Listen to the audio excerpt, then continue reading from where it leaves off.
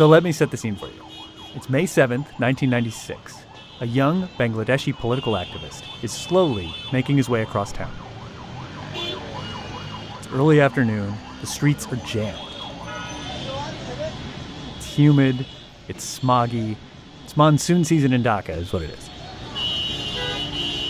His name is Mustafa Rahman. He's a bit radical.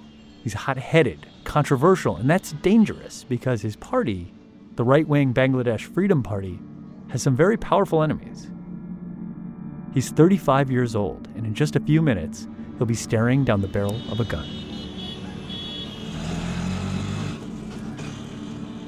He's riding in a baby taxi. It's one of those motorized rickshaws you see everywhere in the Bangladeshi capital. Along the way, he sees someone he knows on the street in the Mohammadpur neighborhood. He stops to say hello. But there are others waiting for him, and suddenly he's surrounded.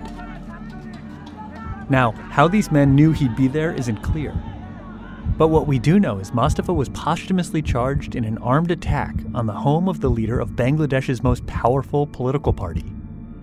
One thing that is clear is that these men do not want Mustafa to live. They open fire.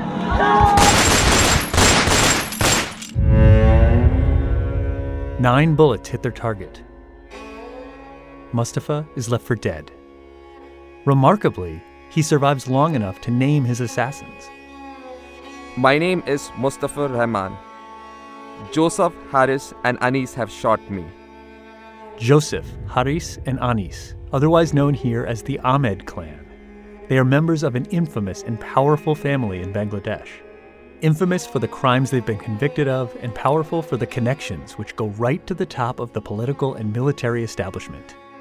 In 1996, Mustafa implicates 3 of the Ahmed brothers during his testimony to police on his deathbed in the hospital. We've reenacted it here. The others had pistols in their hands, and they shot at random. His wife made written statements too. Joseph stuck his pistol in my husband's bag. Haris shot me with a licensed gun. And immediately shot and injured my husband. I fell down. Joseph took the pistol from my waist. I was shot 9 times. After that, the criminals kicked my husband and left him on the roadside and fled northwest along the Shat Masjid Road. Mustafa died from his injuries 2 weeks later, leaving his wife to seek justice on her own. For some time, the criminal Joseph and his cronies have been trying to extract protection money from my husband. My plea is that you will take the rightful legal action against the accused.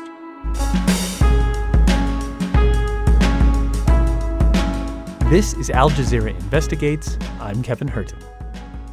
We're calling this series All the Prime Minister's Men. It's a story in 3 parts about murder, revenge, and corruption. We've exposed a cover-up that goes to the very top of the Bangladesh government, and it shows how a crime family is now at the center of power.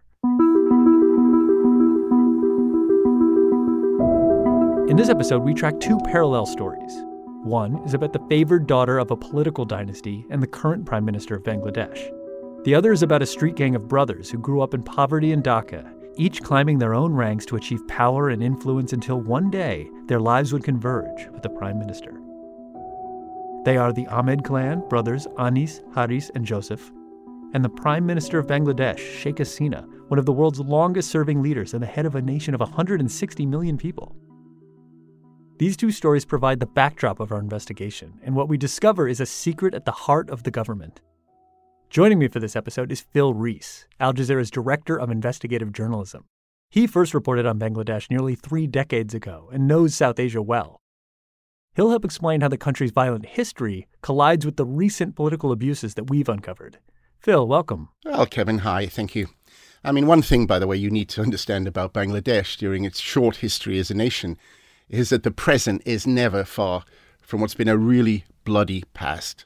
As the new dominions of Pakistan and India take over their own affairs, communal hatred... Well, the partition of British India was based on religion and tragically bathed in blood.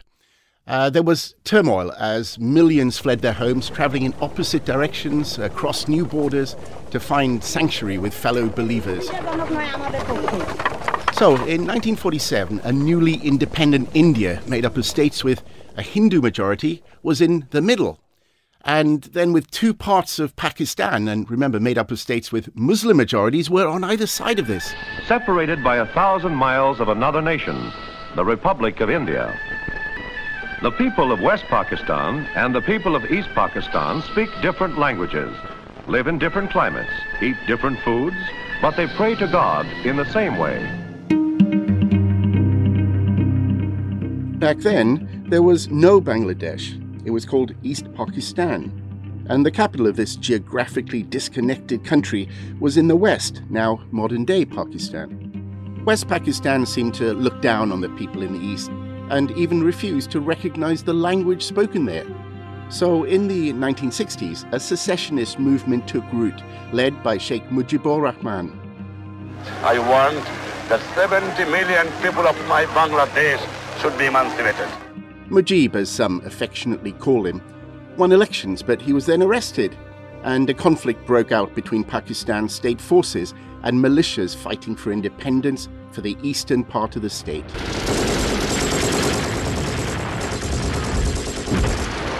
Between 300,000, some even say as many as 3 million people were killed in the civil war.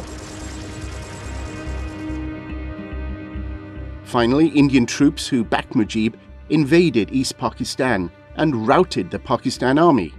East Pakistan became the new independent nation of Bangladesh. Because I love my people and my people love me. And I can die for them and they can die for me. Now, initially, Mujib was a hero, but that didn't last. After the war, floods and famine swept through Bangladesh, and the economy just collapsed. People were really fed up, and to quash opposition, Mujib created a one-party state. Many army officers thought Mujib had become too close to Hindu-majority India, and too autocratic. Well, it wasn't long before his rule came to a bloody end. In the early morning, a phone call rang that there was a coup in Bangladesh. Now that's Mujib's daughter, Bangladesh's current Prime Minister, Sheikh Hasina. A few years ago, she was interviewed on Al Jazeera. In August 1975, less than 4 years after coming to power, Sheikh Mujib and his family were assassinated by army officers. It was brutal. 3 of his children were killed, and one of them was only 10. Sheikh Hasina and her sister were spared because they were living in Germany at the time. These Bengali people, my father loved them so much. How could they kill him? Hi, it's me, Malika Bilal, host of Al Jazeera's flagship news podcast, The Take. 3 times a week, we bring you global stories like no one else, the big ones and the ones you didn't know you were missing. Subscribe to the show on Spotify, Apple, Google Play, or wherever you get your podcasts. Phil, is it fair to say that the assassination of her father is what drove Sheikh Hasina into politics in the first place? Yes, she was keen to return to Bangladesh and take over her father's party, called the Awami League. But in the years after Mujib's death, the political landscape remained very, very unstable in Bangladesh. After 75, about 18 coup d'etat took place in our country. So there was no democracy at all. As the wealthy and the military squabbled over who should rule, ordinary people were desperately poor and really struggling. Yes, and one of those struggling families was the Ahmed clan. Remember the brothers Haris, Anis, and Joseph, the men at the center of that murder from the beginning of the story? Well, they grew up in Mohammadpur. It's a part of Dhaka. It's actually just east of the Parliament building, but for this large and often hungry family, it must have felt a world away. I know them from the beginning. This man knew the family when they were kids. He's asked not to be identified for security reasons, so we've had an actor read his voice. We're calling him Iqbal. They do grow up in a very poor condition. They used to play outside, quarreling each other. No control over them. Because how you will control if you cannot feed them? That was the situation of theirs. They could not run their family. There were 5 Ahmed brothers and a sister. One of the brothers died young in a gangland killing. Iqbal says Anis, the eldest brother, he was their leader, the tough guy. He's a very greedy person. I would never utilize my younger brothers for my greed. But he did it. Iqbal says under Anis's influence, crime became the family business. And he says Haris and Joseph joined their big brother when they became teenagers. They started extorting from the shop, the local businessman. They're trying to get money. They're doing kidnappings, taking money. They become a gang. And they ruled the streets for a long time. Iqbal says they were getting quite a reputation, too. Their whole world was open to them. They started bigger gang, everything, killing and doing all those things. Grabbing land, this is their own business. As the Ahmed clan gained power, the money really started to roll in. And the younger brothers, their personalities started to emerge. Middle brother Haris, he was the ladies' man. Every night, he used to drink. Every night, he used to change girls, earning money, spending money. The youngest, Joseph, well, he had flash. Physically, he was lean and thin. But always he was handsome. He loved to wear costly dress. You know, Joseph at the time was really young, and people who knew him said he had this fearsome reputation. People were terrified about them. That's Tasneem Khalil, a Bangladeshi journalist living in exile. He says by the mid-1990s, the Ahmed clan were well-known and well-armed. They had a specific area in Dhaka around Mohammadpur, which they controlled. Joseph and Haris would do contract killings. They were well-known extortionists, gangland bosses. You know, Phil, the brothers didn't know it at the time, but their fate, both as a gang and as a family, was about to be tied to the political fortunes of the future Prime Minister of Bangladesh. Yeah, indeed. Sheikh Hasina was in exile in India, but keen to follow in her father's footsteps, and she began to rebuild his party, the Awami League. I started to mobilize people. The then government tried to prevent me so that I shouldn't come back. But I decided to accept it and come back. So she finally returns to Bangladesh in 1981. The country would soon be under military dictatorship, and she was often in danger. Sheikh Hasina was placed under house arrest several times, and there was even actually an attempt on her life. Yeah, the military, whose officers killed her father and family just a few years earlier, controlled the country. But there were real undercurrents to allow some kind of democracy to emerge. Throughout the 1980s, there were demonstrations against the military, and political parties were re-emerging. The spectre of political violence that hung over Bangladesh since its formation now created an unlikely bond. Politicians began to look at the street gangs for their own protection. And this is something Tasneem Khalil knows all too well. He fled Bangladesh in 2007 for reporting on government abuses of power. From the 1980s onwards, he says politicians have used street gangs to provide muscle and to deliver votes.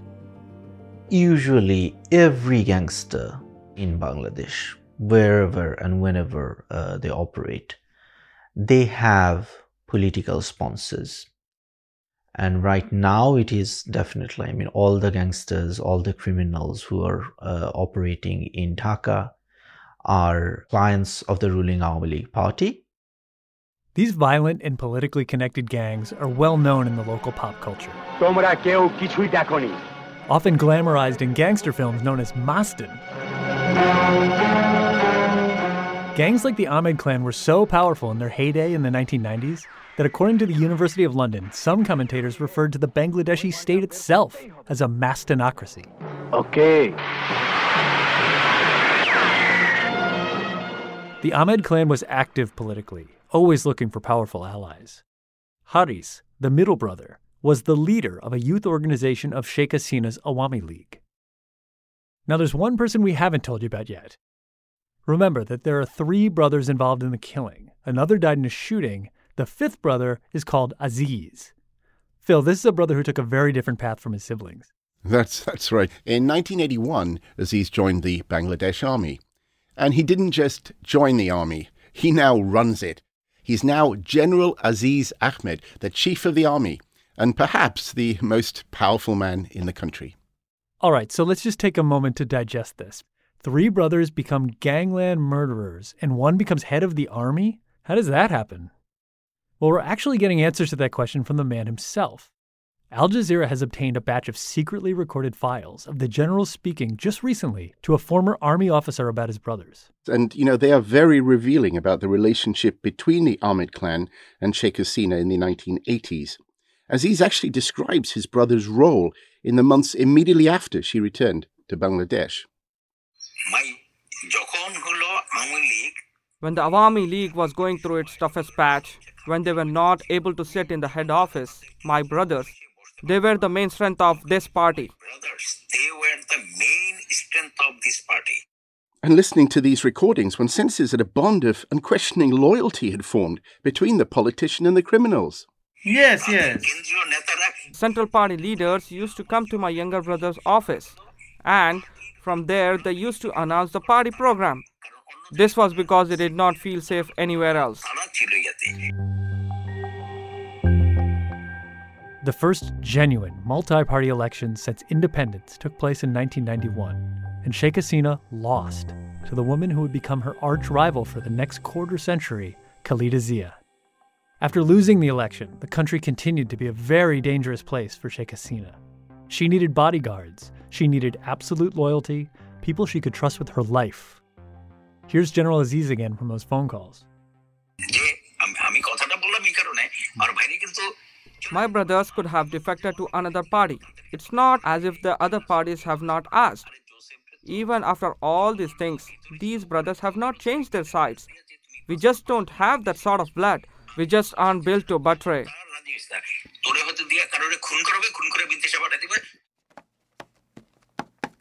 Okay, we got photos here of Sheikh Hasina and her bodyguards from back in the day. Take a look at this one. This is from the 1996 campaign. It's Haris Ahmed, the middle brother, working as a bodyguard for Sheikh Hasina. And this one here, this other one, he's actually on the podium with her. Yeah, Haris has quite a mustache here. Let's see, the photo is in black and white. Sheikh Hasina is at the microphone, and there's Haris right next to her. So now you have Haris Ahmed and Sheikh Hasina, quite literally, on some occasions at least, side by side as she campaigns to become the next prime minister. It is remarkable. She knew, of course, that she had their loyalty, and that's what was so important to her. And in the phone recordings, General Aziz talks about this at the time when the Prime Minister is addressing senior members of her party. The Honorable One said, "Look, you don't know better than me who his brothers are." Then he said that at that time, the Ahmed clan was more loyal to her than the senior politicians around her now. Where were you all when grenades were thrown in my house? These things were happening to my house. Where were you? The chief's brothers were all around me. They were my mainstay.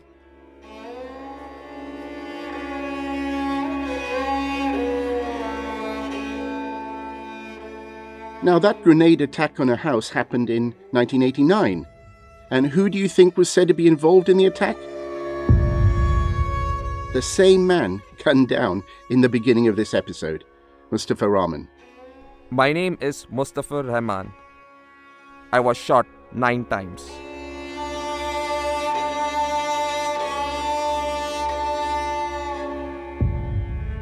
And now we are right back to where our story began, the Ahmed clan killing Mustafa Rahman. There's one other thing you need to know about Mustafa Rahman. he was said to be linked to the Bangladesh Freedom Party, which was started by the 3 military leaders who ordered the assassination of Sheikh Hasina's father, Sheikh Mujib. Let's just let that set in for a second. This guy Mustafa, the murdered man, is said to be involved in a grenade attack on her house and connected to a political party that was formed by the men who killed her father. The Freedom Party's politics was nothing but threatening and terrorizing and opposing Sheikh Hasina. That's Tasneem Khalil again. They saw the assassination and the murder of Sheikh Mujibur Rahman and his family, Sheikh Hasina's family, as one of the best things that happened in the history of Bangladesh. Iqbal, the man who watched the Ahmed brothers grow up, has a theory on why they went after Mustafa. Mustafa is also a very dynamic guy. So if Mustafa stands, our power will be squished. They wanted to crush that power. So let's kill him. Absolute power to Hasina.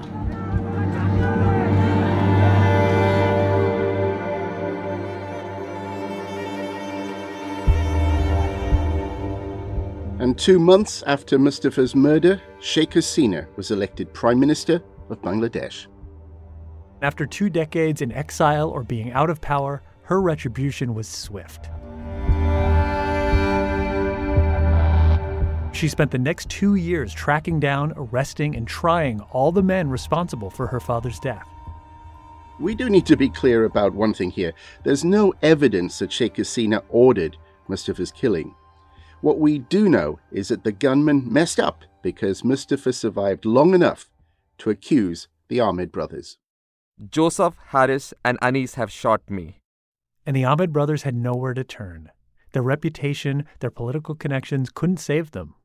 While Aziz was doing well and slowly climbing up the army ranks, he couldn't do anything either at that time. The 3 remaining brothers were arrested and charged with murder. Joseph was caught, convicted, and sentenced to death for the killing of Mustafa Rahman in 1996. But as it turns out, he's the only brother to serve time. Anis and Haris were convicted and given life sentences for their role in the killing, but they escaped and haven't been seen or heard from for more than 20 years. But then we got a tip, and our investigation began, and then we found them.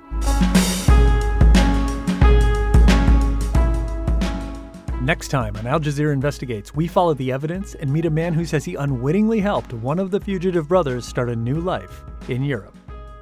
I figured out that this is a dangerous man that I have been dealing with. I was not in great shape when I realized this is a monster. See you in part 2 of All the Prime Minister's Men. The investigative unit contacted all those involved, including Bangladesh's prime minister and all 4 Ahmed brothers, inviting them to respond to its findings. No one provided a response. And if you are enjoying this podcast, you should really check out our new website, ajiunit.com. We have been doing investigations like this for years now, and you can catch up on all of our investigations, from the fake gun rights group that we created in Australia to infiltrate the NRA in America, to the undercover operation that ended Cyprus's notorious Golden Passport program once and for all. We've got more podcasts, articles, short videos, and more investigations from our back catalog will be added to the website in the coming weeks, so that's ajiunit.com. This episode was produced by me, Kevin Hurton, and edited by Craig Pennington. Leo Safianis does the final sound mix. Hassan Romani does our social media. Joe DeFrias is the show's executive producer. And my co-host for this episode, Phil Reese, is Al Jazeera's Director of Investigative Journalism. We'll see you next time.